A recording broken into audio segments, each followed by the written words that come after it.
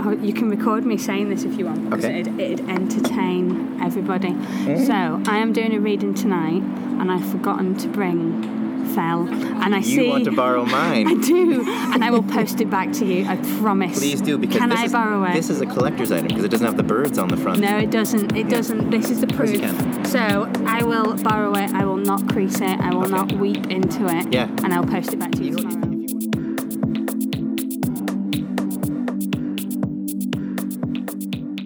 Hello, my name is Rob Cutforth, and this is The End of All Things. Today, I am coming to you from inside my home office again. I know you like it better when I'm outside, but the interview with Jen takes place on Canal Street, so you'll get your hit of outdoorsy Manchester, but the weather's fucking terrible outside again. I am looking outside my window at my neighbors, and I know I've talked about Urmston before, but it's very suburbanite, and right now it's Pam and I always forget my actual neighbors' names. Elaine and Paul. Pam has lived on this street since before the war, or during the war. Something about the war. It's so odd to think that someone would live in the same place for that long. They're probably chatting about schools or something tedious like that. That's what people in Urmston talk about. Schools seem to be important to people who have kids, and getting in good schools. I suppose you have to really worry about that sort of thing in this country where the school system is bullshit. Why am I talking about that? Doesn't matter. This is the famous Jen Ashworth episode. I say famous. It's only because I've been talking about it for months. Because we recorded this last March on St. Patrick's Day, weirdly. And I've only been able to give it to you now because this kicks off her big book tour for her new book, Fell. I'm number one, man. Numero uno. This is the first time she's ever spoken about this book, except for the times when she was on stage. But this is the first time that it's, I think, been recorded or written about. I'm the first person on the list. I've seen her book tour thing, and The End of All Things right at the top. Sounds like I'm bragging, doesn't it? It's because I am. Except for that pesky Savage Reeds, who decided, I don't even know what his first name is, Savage. He decided to talk about the book before me, cheeky bugger. I'd be really pissed off, except I really kind of love his videos. I don't know if you've seen them, but he broadcasts from in front of like this giant bookshelf. And why am I bigging him up? He has enough subscribers. He's got way more than I do. I will warn you a bit. Our conversation about Jen's book gets a bit spoilery in places. So if you want to go into the book cold, perhaps you should go read it now and come back after you're done. I'll wait. Good? Good. I'm glad we've got that over with. Oh my God, what a great book, right? My favorite bit is the part when the spaceship comes down and tractor beams the fuck out of Earth. So unexpected, right? I'm not sure if I'm going to leave that bit in. I wrote that down. I wrote that joke down and realized it is shit, isn't it? I am rubbish at talking about books, which is why I write a joke instead to cover that. Luckily, Jen is very good at it, so I'm going to let her, and actually Savage Reeds, if you want to go Google his video about the books, and he's done about 3 or 4 videos since the one where he talks about Fell, because he's prolific, and he gets sent quite a lot of books, so he has to go through them all. I don't get sent quite as many as he does, which is good because I can't read very fast. Why am I even talking about that? It doesn't matter. I'm stopping talking about his bloody podcast. I'm a bit obsessed with it at the moment just because he seems like a really lovely guy. Anyway, what do we talk about? In this interview, in addition to the usual kind of writery tips and tricks type stuff, the advice for new writers, I mean, we do talk about that sort of thing in this podcast a lot. If you've not listened to the podcast before, if you're only listening to this because Jen is involved, the new writer stuff comes up quite a lot. And especially in this one, because Jen, in addition to writing novels, does a lot of mentoring. She's also a lecturer, just like every other novelist. She's a lecturer at Lancaster University. We talk about that. And obviously, we talk about the book.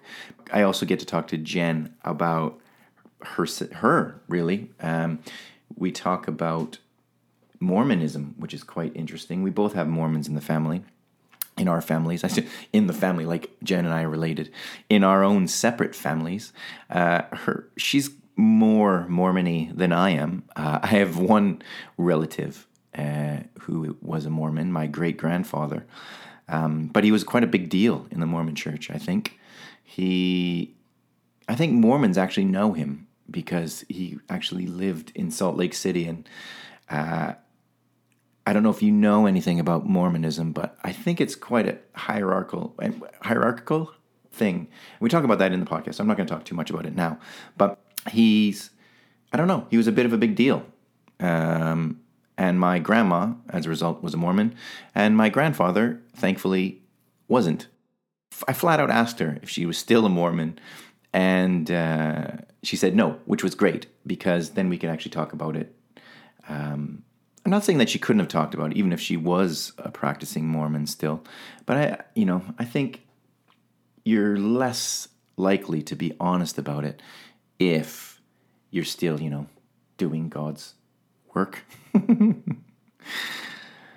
I wasn't going to talk about Brexit again, but I can't stop. It just keeps getting worse and worse, doesn't it? You know what's really weird about this whole Brexit thing? Besides the fact that I now despise all old people. Well, not Pam next door. She's great. She puts my bins away when I'm away, and that's not some really awful euphemism. And she's, a lovely person, and I don't think she voted Brexit. I really hope she doesn't. She hasn't. She's right now. However, she's got this very second. She's got this like long-armed clipper thing that she's clipping around her flower beds. And she's doing this despite having a really bad hip, and she's been waiting for ages for this hip replacement, which is terrible. And she puts my bins away because I work for a living, and if she didn't put them away, they would sit out on the end of my driveway all day, and I can't figure out whether she's doing it out of the goodness of her heart because she thinks, oh, well, we don't want people to know that there's no one in his house when he's away because it might get burgled, or if she's just doing it because it annoys her that there's something out of place on the street. However, if she wasn't here, the street would probably fall into massive decay and decline. So I hope Pam didn't vote Brexit. Why am I talking about her? Because I have all this stuff about how much I hate old people, and yet here I am talking about how much I like Pam. Why did she have to be out just now?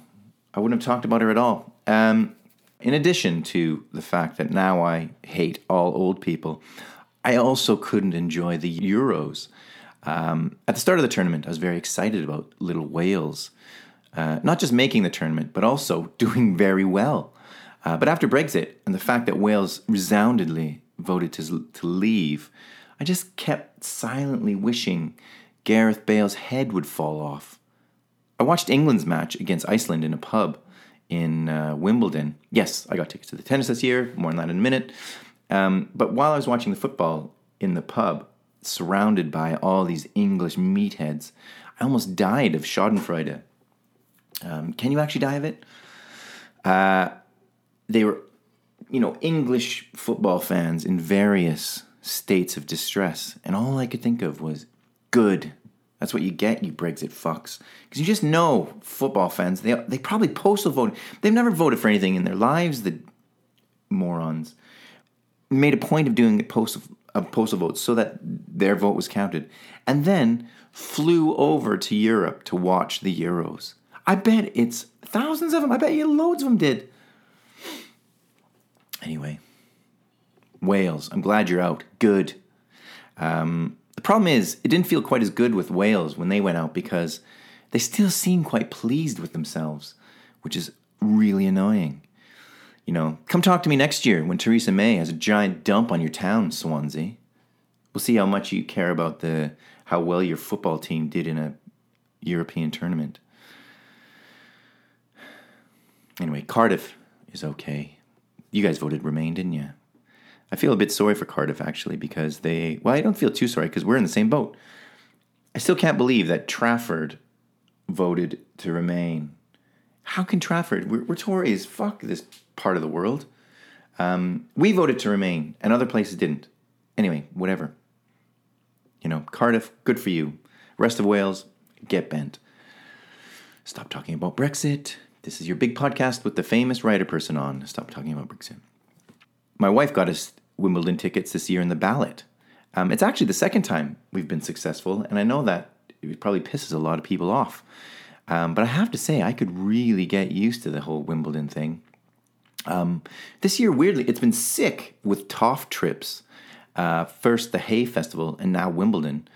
The Wimbledon TOFs, though, seem marginally better in the style department than at Hay. I didn't see any aquamarine corduroy. And no ascots, surprisingly. I expected to see a lot more ascots than I did. However, I did see a few too many pinstriped suit jackets. But all in all, Wimbledon wasn't the TOF hellscape I'd imagined. In fact, it was almost pleasant. Like the people, very civilized, but not too civilized. Surprisingly down to earth and a bit rowdy, which was quite nice. However, way too many people cheering for Roger Federer. What the fuck is that all about? It's like going to a casino and cheering for the house. People dressed up in his clothes with a big RF on their shirts. They're not even Swiss people, they're English people. And people from other countries who have come specifically to cheer for Roger Federer. Why do you do that? Yes, I want to cheer for the greatest tennis player of all time to win. I would literally cheer for anyone but Roger Federer. And it's not just because, well, it is. You know, you want an underdog to win. And Roger Federer, he's got this reputation like he is some really nice guy. But no nice guy has ever worn a shirt with his own initials on it. I can't get past that. We didn't get to see my boy Raonic because our tickets were actually too good. We got tickets to center court, and he was on, I think, court 2 or 3. But this might be the big year, which is a bit disappointing because I'll say I was actually at Wimbledon the year Raonic won the thing, but I didn't get to see him, which is slightly annoying. But the final is on in a couple of hours, and he plays Andy Murray, which would have been pretty great. I literally cannot lose in this match because if Raonic wins, Canada gets its first Wimbledon champion, and if Murray wins, it's another 2 fingers at the Brexiters. Enjoy him while you can, Britain, because perhaps this time next year he'll be playing for another country. Didn't fucking think of that, did you? Brexit. Please, please, God, and BBC, whichever one's more powerful, do not let Greg motherfucking Rusedski anywhere near a microphone during the final. Hey, Greg, turns out you don't need to be a traitor in order to get to a Wimbledon final. Maybe it would be good if he got on the microphone, but only if he's honest about how much this is really pissing him off, that someone who grew up in Canada and plays for Canada has gone on and become a much better tennis player than he ever was, even though he sold out his own country because he thought it would help his tennis career. I can't believe how many people come to me and say, oh, Greg Rusedski, you must have been a Greg Rusedski. Of course I'm not a fucking Greg Rusedski fan. Why the fuck would I cheer for him? While I'm at it, Owen Hargreaves, I'm glad your knee exploded and that your career was cut short. I said it. Maybe next time you'll play for your own country instead of all the other ones. I suppose Milos Raonic, sure, he was born in Montenegro and came over to Canada because, you know, that place was a mess when he was a kid, to say the absolute least. He's been with us. I say us, like I'm a big Canadian now. I've lived in Britain for 10 years. He's been in Canada since he was 3, which means he wasn't born with a poutine fork in his mouth, but there was definitely maple syrup on his baby bib. And he's Canadian as it gets, really. And guess what, Britain? His family were, gasp, immigrants. The horror.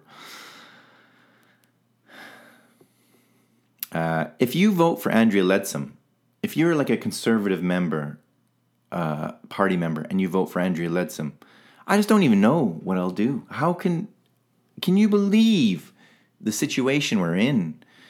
I'm actually hoping Theresa May becomes the PM of this country. How did this happen?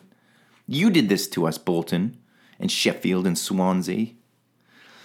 Let's see how many mines Theresa or Andrea open back up. I don't even know if Bolton has mines. Do they have mines? However, whatever it is that you like, Bolton, I can tell you with absolute certainty that whatever it is that you do like or you do want, neither Theresa or Andrea are going to give it to you. Are they? Look what you've done. Plus, your football team sucks, Bolton. Stop talking about Brexit. Stop talking about Brexit. The funny thing about this podcast is that I don't think any of the interviewees, the people I talk to, actually listen to it until their episode comes on, which is funny. I'm just imagining Jen listening to this and getting to at this point and go, what? Why is he going on about Brexit? I thought this was a podcast about writing. It is, sort of. Our interview takes place on Canal Street. Did I mention that already? I think I did. And in case you aren't actually from Manchester, Canal Street is basically the gay area. So you hear gay sounds in the background, which, incidentally, are exactly like other sounds. However, there's a pair of really loud gays chatting at the... Oh, see, that was going to be my funny joke, and I ruined it. There are a couple of loud gays chatting... Oh, fuck, I did it again. I think I might just abandon that joke. There were a couple of loud gays chatting at the next table. You see, it's not even a funny joke. They might not even have been gay. It's just saying loud gays. It seems funny to me. Canal Street must also be the street to walk down when you've come back home from somewhere else, because there are loads of people walking past us dragging suitcases. I think it makes a lovely kind of rattly sound that builds and builds and builds until they get past us, and then they go away, and then it kind of fades away. But it might annoy you because Canal Street, in addition to being gay, is also cobbled. So, yeah, get used to that sound because it happens quite a lot. Also, there's a small explosion at some point, and of course, the ever-present Manchester sirens, as someone is probably having a heart attack or getting stabbed. One of my favorite things about Canal Street is it has my favorite vandalized street sign on it, the Canal Street sign that has the C and the S scratched off. Go on, think about it for a second. Got it. You see, it's good, right? Wonderful. It's even better than the person who sticks the fracking stickers or hammer time to the bottom of stop signs. I think the thing I love most about vandalized street signs is how much it probably pisses off the old people that live in the surrounding areas.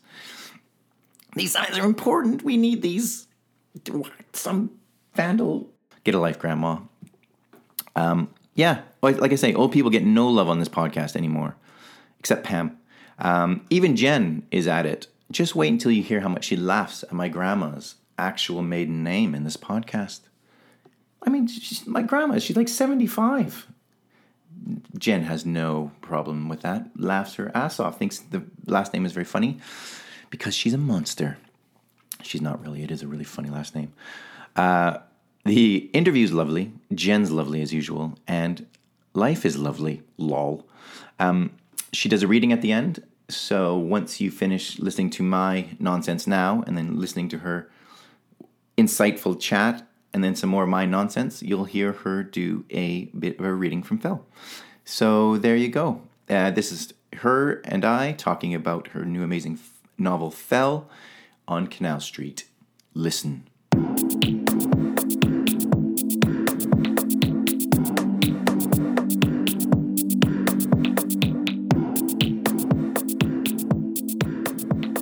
Have you talked about the book yet? Is this the first time?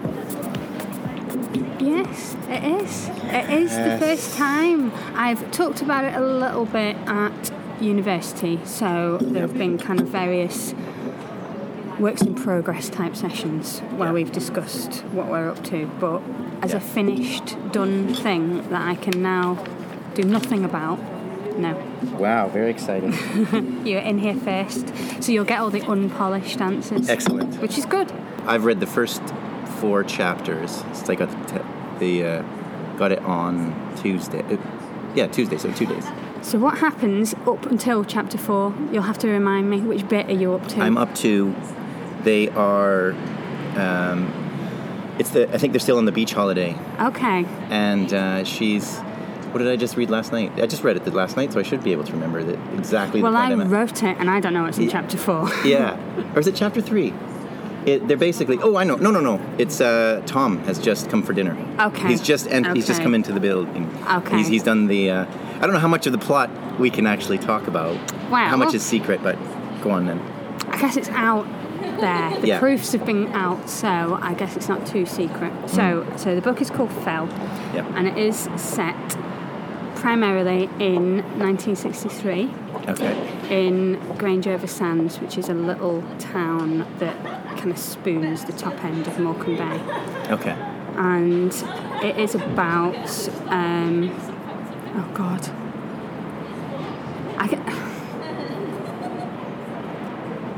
It's about a mother and father who died. It is. Okay, so it's about loss. It's about grief. Mm-hmm. It's about hope in the face of mortality. Mm-hmm. Plot-wise, it begins with Annette coming back to her family house, which is, she's not been there for years, and it's old and it's decrepit, and she's gone back and she wants to do it up and sell it.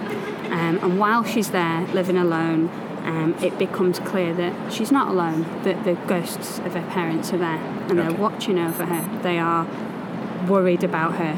And they're worried about her because she's alone, because she has no money, she's not leading the kind of life that they would have hoped for her. And they remember and they re-experience the events that happened in the summer of 1963 when Annette, who is kind of the main player in the book, was a little girl. She was just 8 years old, and her mother, Nettie, was dying.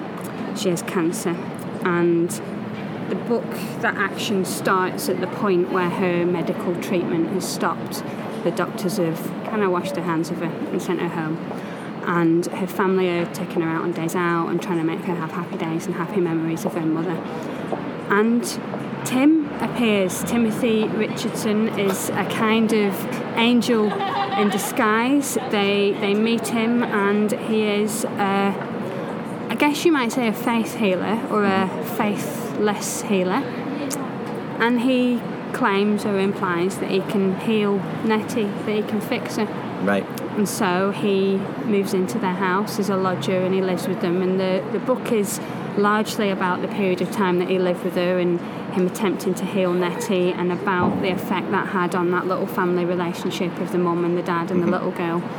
And it's also about the way that cancer in particular, but illness and mortality more generally, how we speak to children about that, or how we don't speak to children about that, and the after effects that might cause in an adult's life. Yeah, it's interesting because the way you set it up, if you don't want this what I'm going to say now as a plot, I don't think it's a plot spoiler. Okay. But it's interesting the way that you actually have him do something to the father first to convince him that his faith healing works. But it wasn't. He didn't ask for it. No. He just got it, which would say that it tells the reader anyway that there's a chance that it's for real. Yeah, I wanted to establish that quite early on, that he can do it. Yeah. And I also wanted to establish Tim as quite an unpredictable, mercurial character. So the question isn't, can he do it? But it is, will he do it?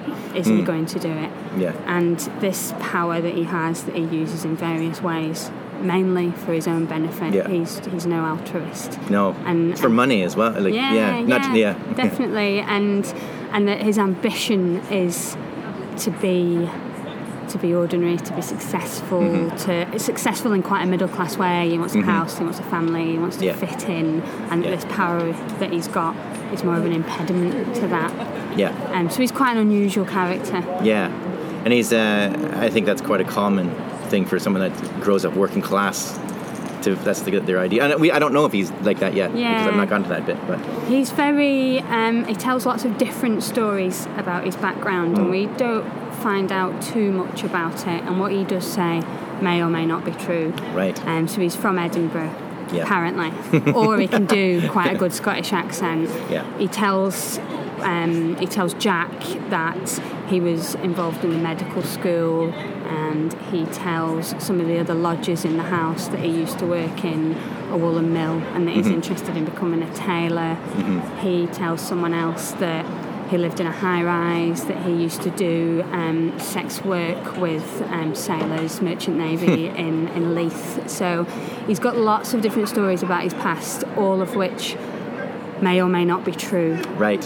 Yeah, unreliable. He breezes into their lives, and they never really find out any more about him than we do. Yeah. I think the first thing I noticed when I started reading this is that it requires, and I think it's the same with most of your books, like real immersion in the text, especially this one, because it's like an omniscient narrator. You're just bouncing from each other's, not just back and forth in time, but also between everyone's heads. Yeah. So I think for me anyways, once you get it, it's great, and because the voices I think are very good. But it's for a dunce like me, it takes a while to get a hold of that, and it's not a book that I don't think that, well, unless it changes, that you can read. What's the word I'm looking for? Casually. I guess for a dunce like me, it was quite hard to pull off, to bring together. I had, Timothy Richardson, the butcher's boy from Scotland, was the character that came to me first, and I knew that he was able to see into other people's memories and their pasts. And I also knew that I wanted these spirits, the parents, to narrate as well. So there's two kinds of omniscience that kind of bounce off each other, and it came to me, that structure, that technique that I was trying came from the subject matter. I thought about healing, and I thought about what it must be like to use your body or your influence on someone else's body, and it's a kind of violation of boundaries as well as a helping. Yeah. And I thought about the place as well. I thought about Grange-over-Sands and Morecambe Bay, which isn't sea, and it's not river, and it's not land, and it's not water. It's a very shifting place, very a dangerous place where you can get lost, where you can get sucked into the sand. Yep. And I wanted the narrative technique to come from that, to come from what the landscape felt like to me. Yeah, it'll be interesting. I immediately wondered, if we'll get, when he does actually start the healing, or if he does, I don't even know yet if he does or not, but if he does, if we get the perspective from both of them, that'd be quite an interesting, because that's the thing, when you have an omniscient narrator, you can really play with that, can't you? It was, well, without giving too much away, I was very interested in what it would feel like to be on the receiving end of healing, as well as what it would be like to be the person who dishes it out, what it would feel like physically, and what it would do to you to know that you could do that, to know that other people wanted it, that they didn't necessarily want you, they wanted this magic charm that you had, and what it would be like to be someone desperate, absolutely desperate. And always wondering whether, like you say, whether people want him for him or for it's not, clearly they don't care about him, and yet he's very charismatic, and there's people fancy him, everyone fancies him. Nettie wants him to be the son, the boy that she never had. She adores him. Jack is extremely taken with him, very physically, in ways that he doesn't really have words for. That's established right away. It is. Poor Jack is completely dumbfounded by the effect that this beautiful young man has on him. But that works really well, because you're not entirely sure if it's a healing thing or if it's just an infatuation thing where I've been touched by him. a man for the first time. Crikey. Yikes. I think that was a car and not a shooting. I think it might have been in a balloon. Oh, okay. St. Patrick's Day balloon. That'll be some local colour in the Yeah. podcast. It's one way to call it. One thing to call it.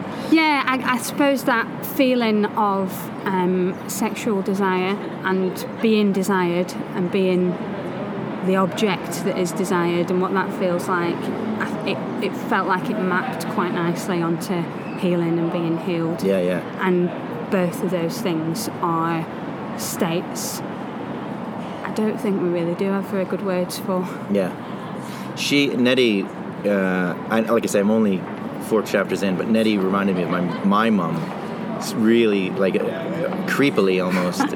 Everyone's mum, I hope. Yeah. Well, because my mum was very beach, like smoking on the beach. Yeah. That's just a picture I've got of my childhood all the time. Just really casual. And I think it's, letting your kids run around and have, freedom of the place rather than, but and this is such a stupid question, I'm going to ask you anyway. Are any of the characters like do they have any of the characteristics of your own family?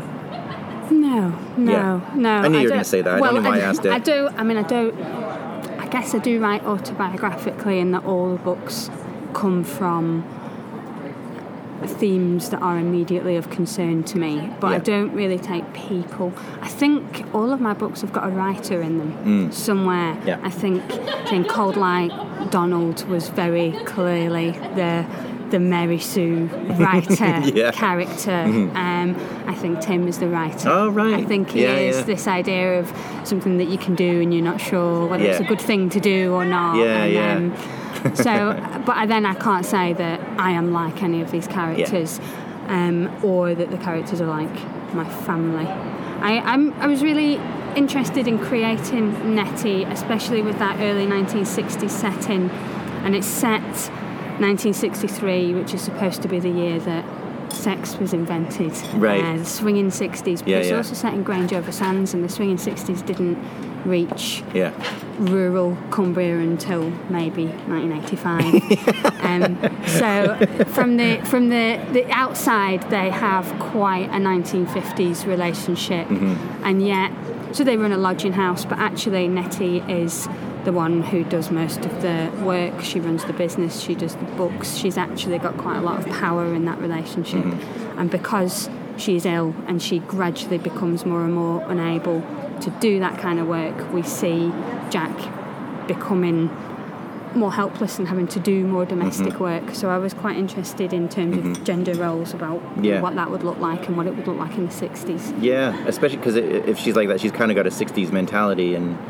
50s family. Yeah. There's a bit where she becomes progressively more ill, and Jack has to start doing the shopping, and he goes out to buy I don't know, he gets sausages or something, and he says he feels embarrassed at walking through the streets with a shopping bag like a woman. Crazy. But then there's another part where he's in the pub and he's talking to one of his ex-lodgers, and the ex-lodger's talking about being able to iron and being able to sew, and saying he'd learnt this during his national service. Oh, yeah, so he's manly now, you're allowed to, He'd learned it in the army, and he said the army had made a right girl out of him. Yeah. So I think work and domestic work has always been of a lot of interest to me through all my novels, and it was really nice to be able to examine that in a different context, because it's the first novel I've written that hasn't been set. Yeah, I always think it's really interesting, the idea of investigating what happens when one person in the relationship dies. Yeah. And to the point where I think a lot of people would think, God, I hope my grandfather dies first. I know it's a horrible thought to have, but because if my grandma dies first, you're in, and I think that's quite an interesting thing. There's almost a reason why men don't live as long as women. Well, in the old days. I think it's a real.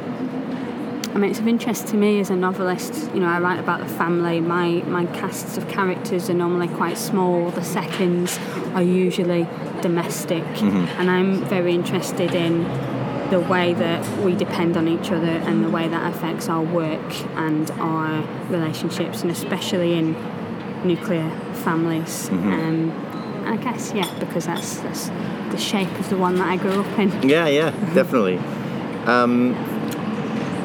Oh, that's another stupid question. Go on, ask them. Let's get them out of the way. Right.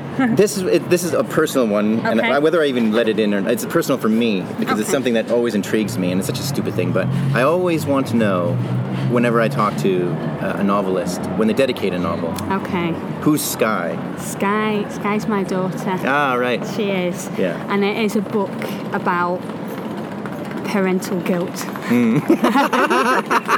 Oh, that leads so well into my next question. And I guess that's about all I'm going to say about that. But ask me your next one anyway. Okay, my next question is because I know you, and Yes. it's not just you're not just a novelist.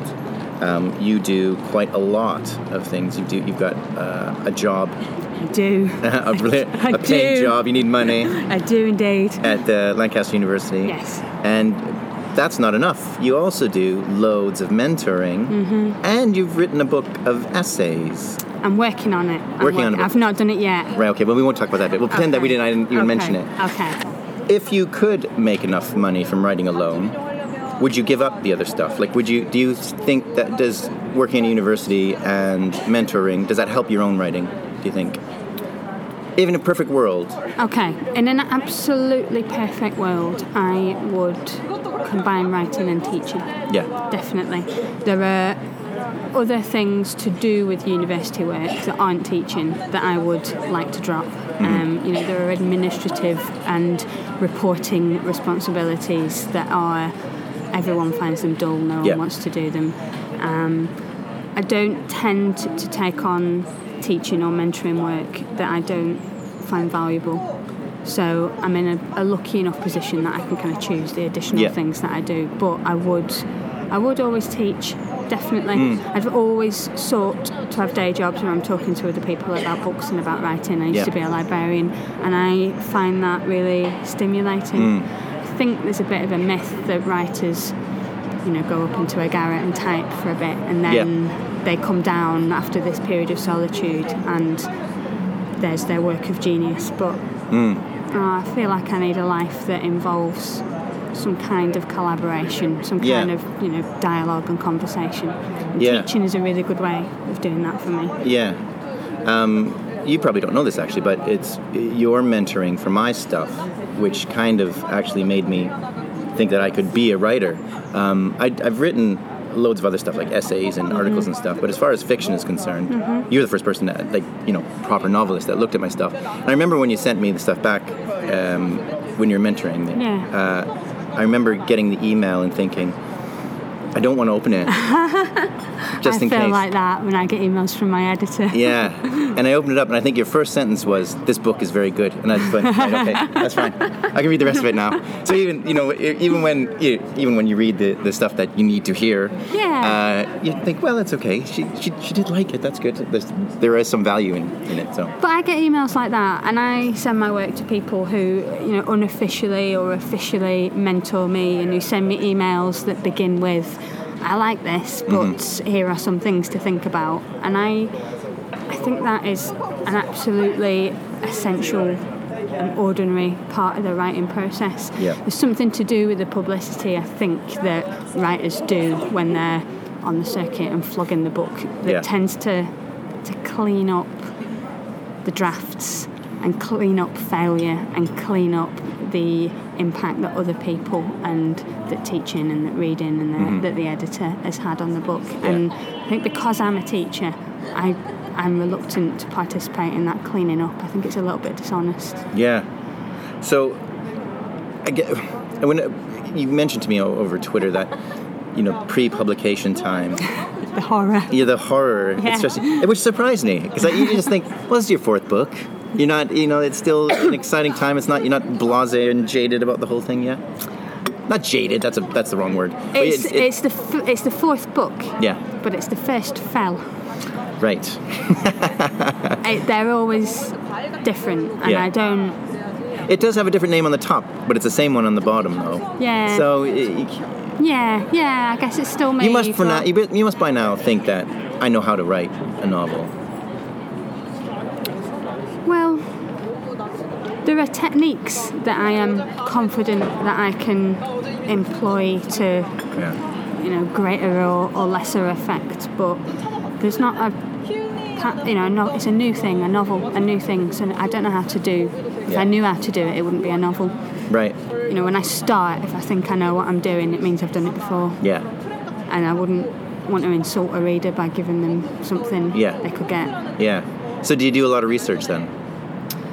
Yeah, a lot of research and a lot of drafting. Most of my novels, I write drafts and drafts and drafts, and every draft involves throwing away most of what was written before and almost starting again. Mm-hmm. And it's very difficult to show anyone work, very early work. I like to be edited and I like to have feedback, but very early work, it's draft zero, it's almost broken English. And if someone asked me, what did you want to achieve here, I wouldn't know. I wouldn't be able to tell them. I have to kind of inch forward in the dark. Yeah.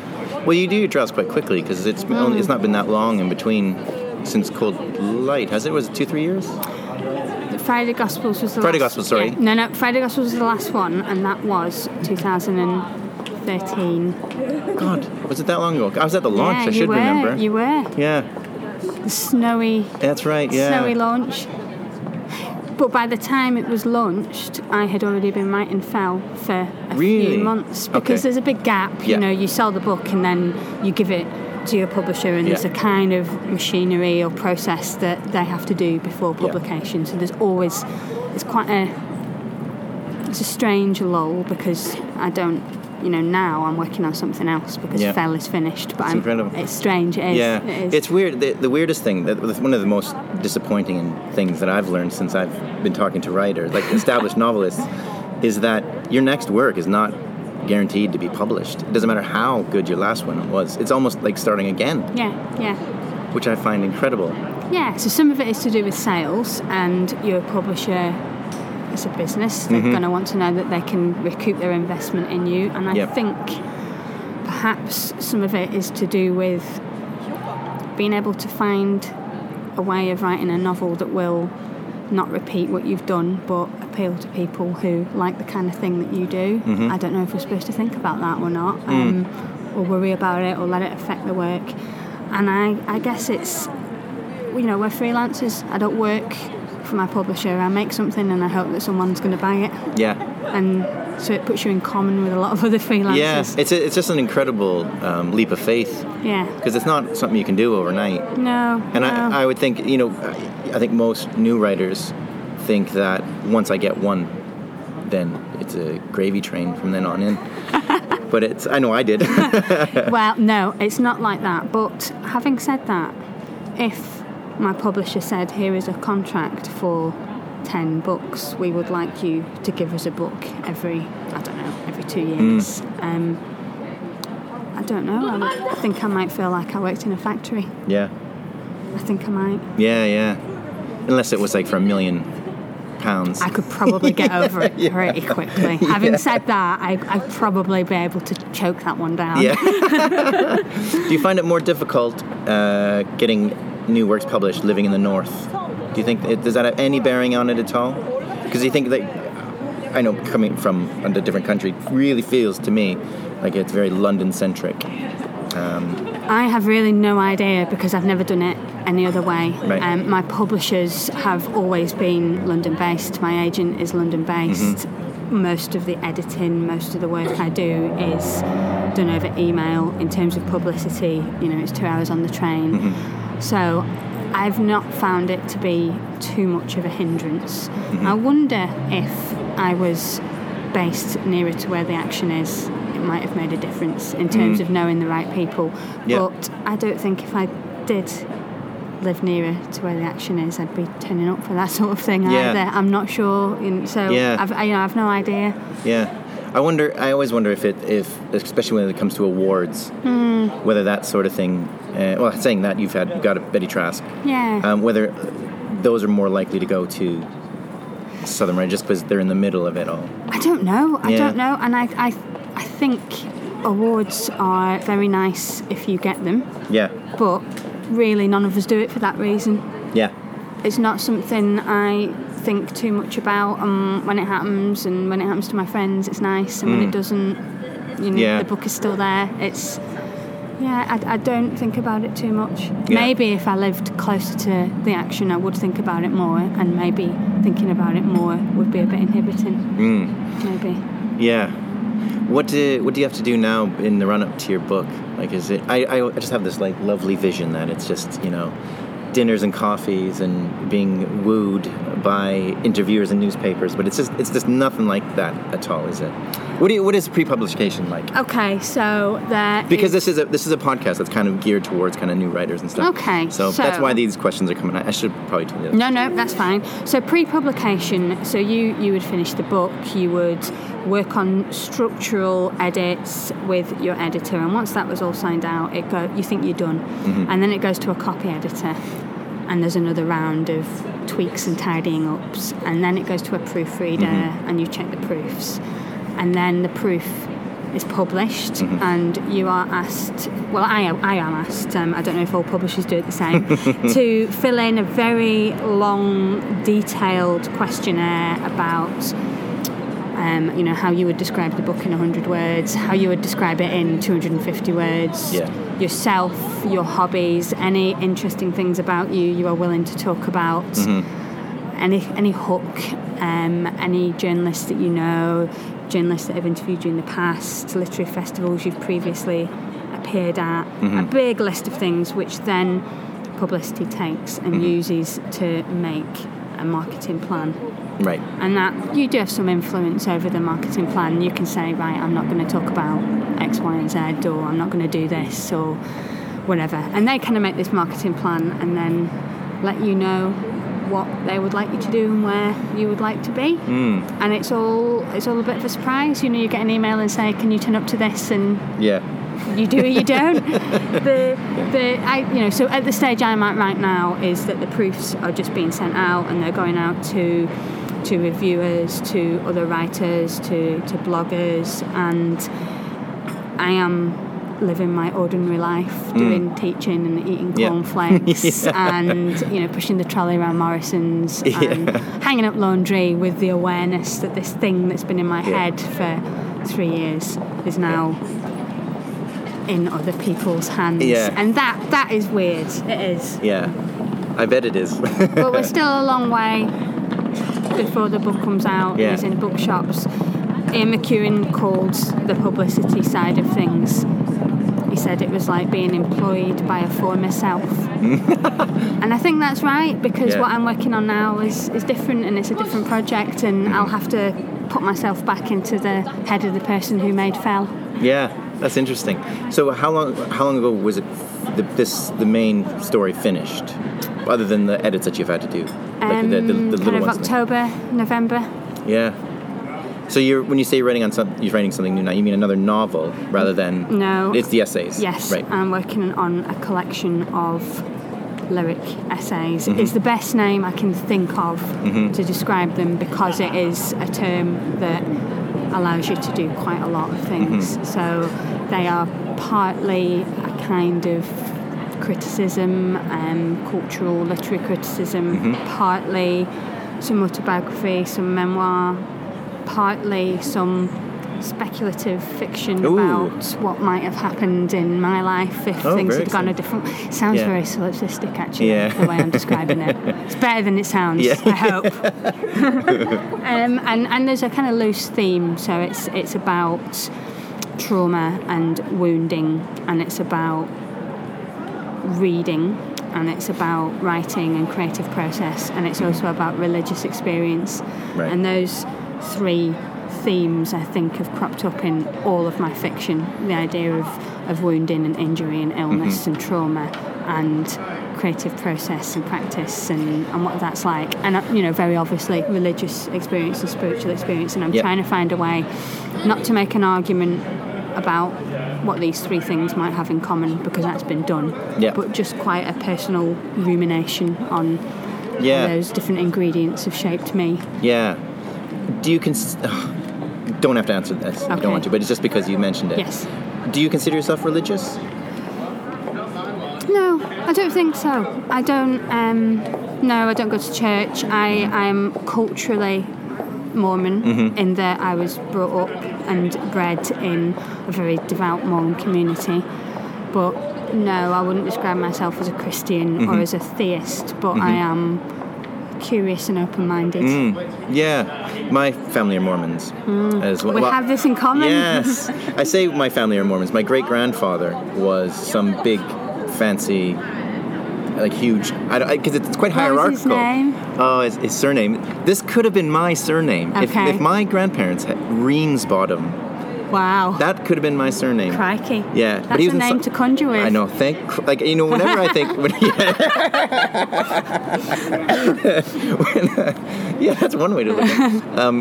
When I think about how... my surname is weird anyway, but when I think that it could have been Reamsbottom, I just think, thank God it wasn't. But anyway, he was some guy... That would have made for some interesting school days. Terrible. My school days were terrible as it was. I can only imagine if it was Reamsbottom as well. Terrible. Anyway, he's... I think I'm going to giggle now for the rest of the interview. The thing is, it's like, you can't... It's even worse than... I can't think of a worse last name than that. But anyway, yeah, that's... Are you setting me a challenge? Yeah. Okay. Let me give it some thought. Right, we'll come back to it. Anyway, he was Salt Lake City, based there. He's in some... Because the Mormon Church is quite hierarchical, isn't it? And it's it's very ranking once you get into the... And then, you have to be at certain ranks where you can go to different parts of the churches and... I think in some ways it is very hierarchical, but in other ways there is a lay clergy and everyone takes a turn. Well, if you're a man, everyone takes a turn at that, and you're called. It's not a full-time paid job as it is in other denominations, and they have a really long history of the narration of personal experience being part of worship. They have a testimony meeting, people get up and talk about their own interpretations, their own experiences. So absolutely there is a very patriarchal, very established system of power. Yeah. In my opinion. Well, massively. Well, I mean, and that manifests itself with Kate Kelly, obviously. Yes. This is one of my... And I'm glad you said you're not religious, because then I can actually tell you what I think about this. But... you get it off your chest, Rob. It's just that they get you, especially the smaller kind of niche religions like Mormonism. I put Jehovah's Witnesses in kind of the same boat, and you can feel free to disagree. But the problem is, because they wrap your religion up with your family, when they excommunicate you, you don't just lose your religion, you lose your family as well, because they're still in the religion, and it's maybe not so much as Mormonism, but as Jehovah's Witnesses. But you lose everything if you give up your religion, or you can do.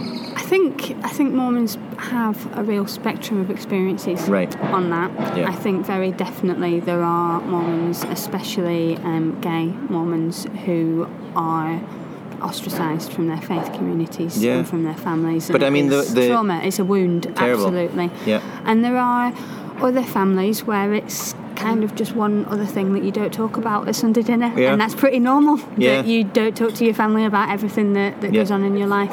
So there is a spectrum. I think that certainly for people living in Salt Lake, in the Mormon Corridor, in Provo, and in those places, it's very, very difficult. It's extremely difficult for gay, lesbian, transgender Mormons, especially right now.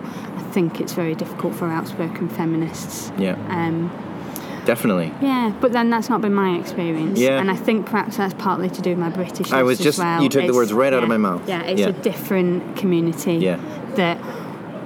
In the Northwest, there is a big Mormon community, but it's a minority community, and it's just not possible to not talk to people who aren't Mormons. Yeah, I suppose it's not. I shouldn't ask you this question after such a great and well-made point, serious point. But I'm not even asking. No, go on, ask. Are British Mormons as good? Why do they like basketball so much? I have no idea.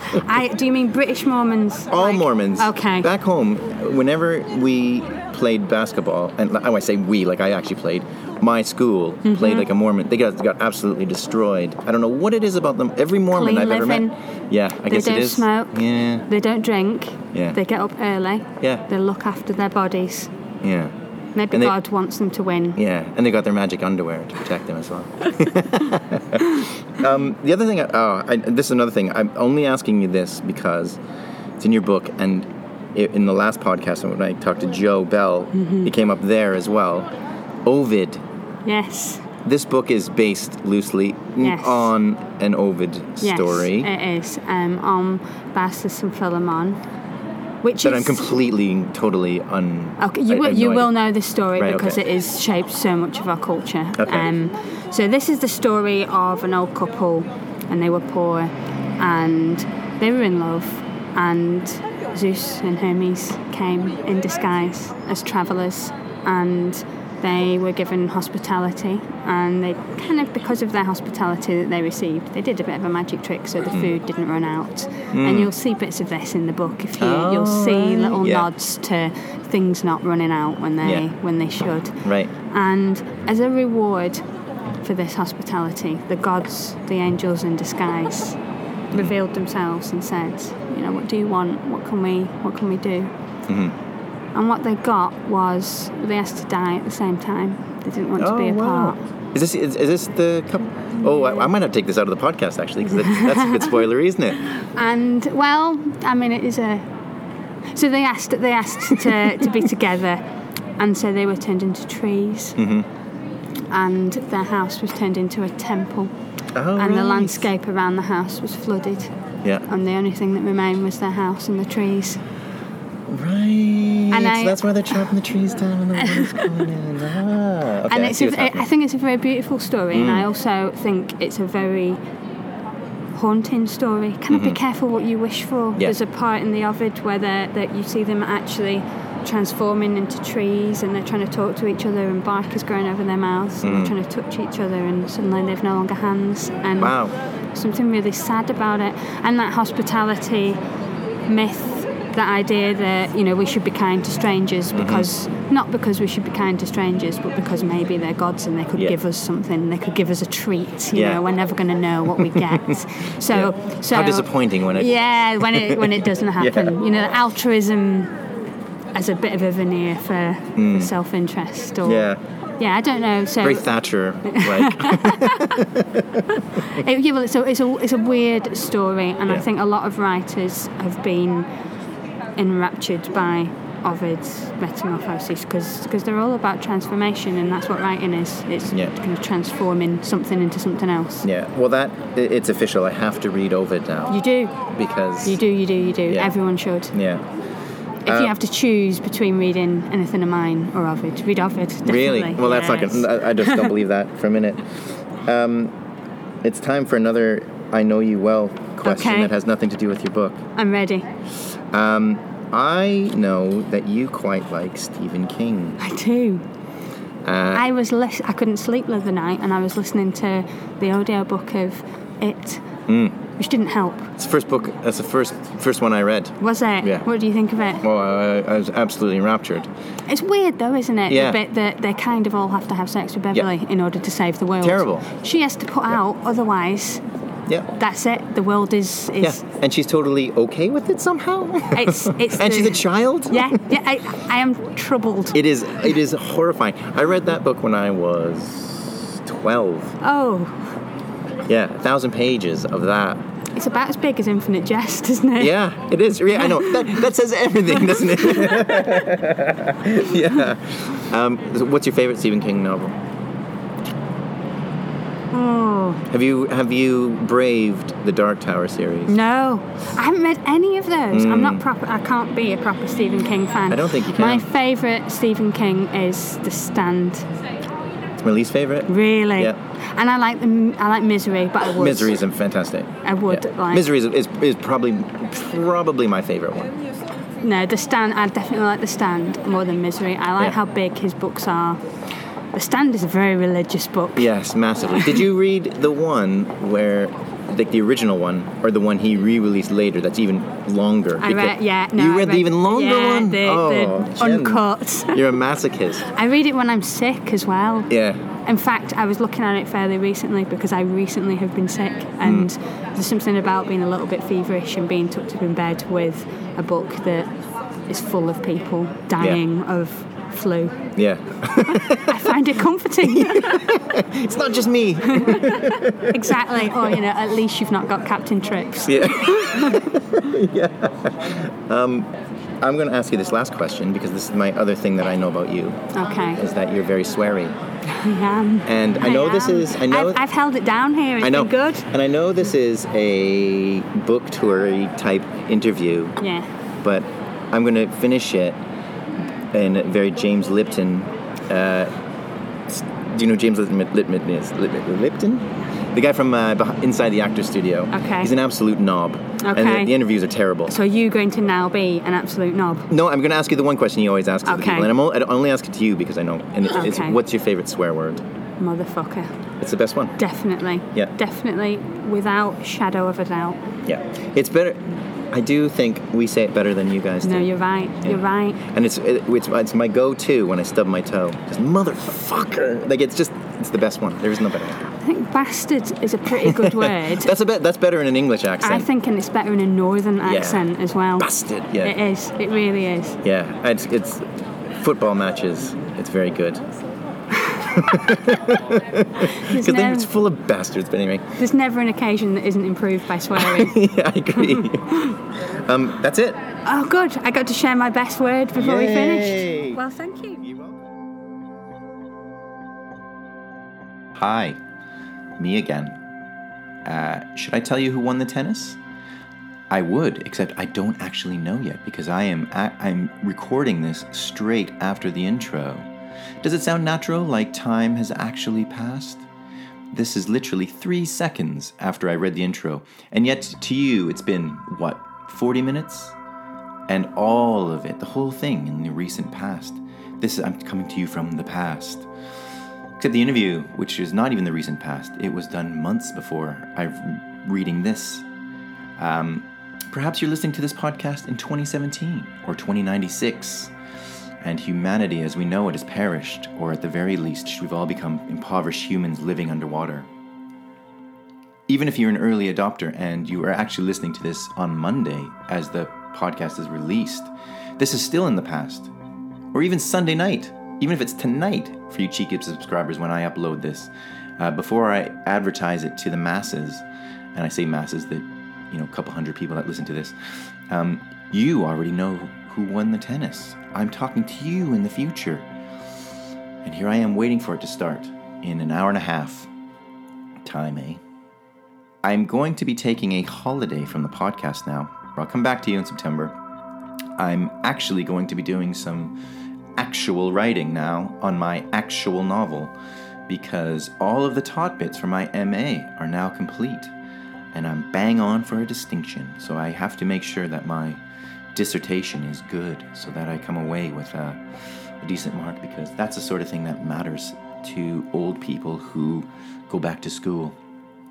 Plus, my dissertation is actually my novel, so I want it to be good, even though it will never be published. The podcast, when it does come back in September, is probably going to have a slightly different format. It's going to be more me and less interview, because that is literally what everyone who's gotten back to me about this podcast is saying.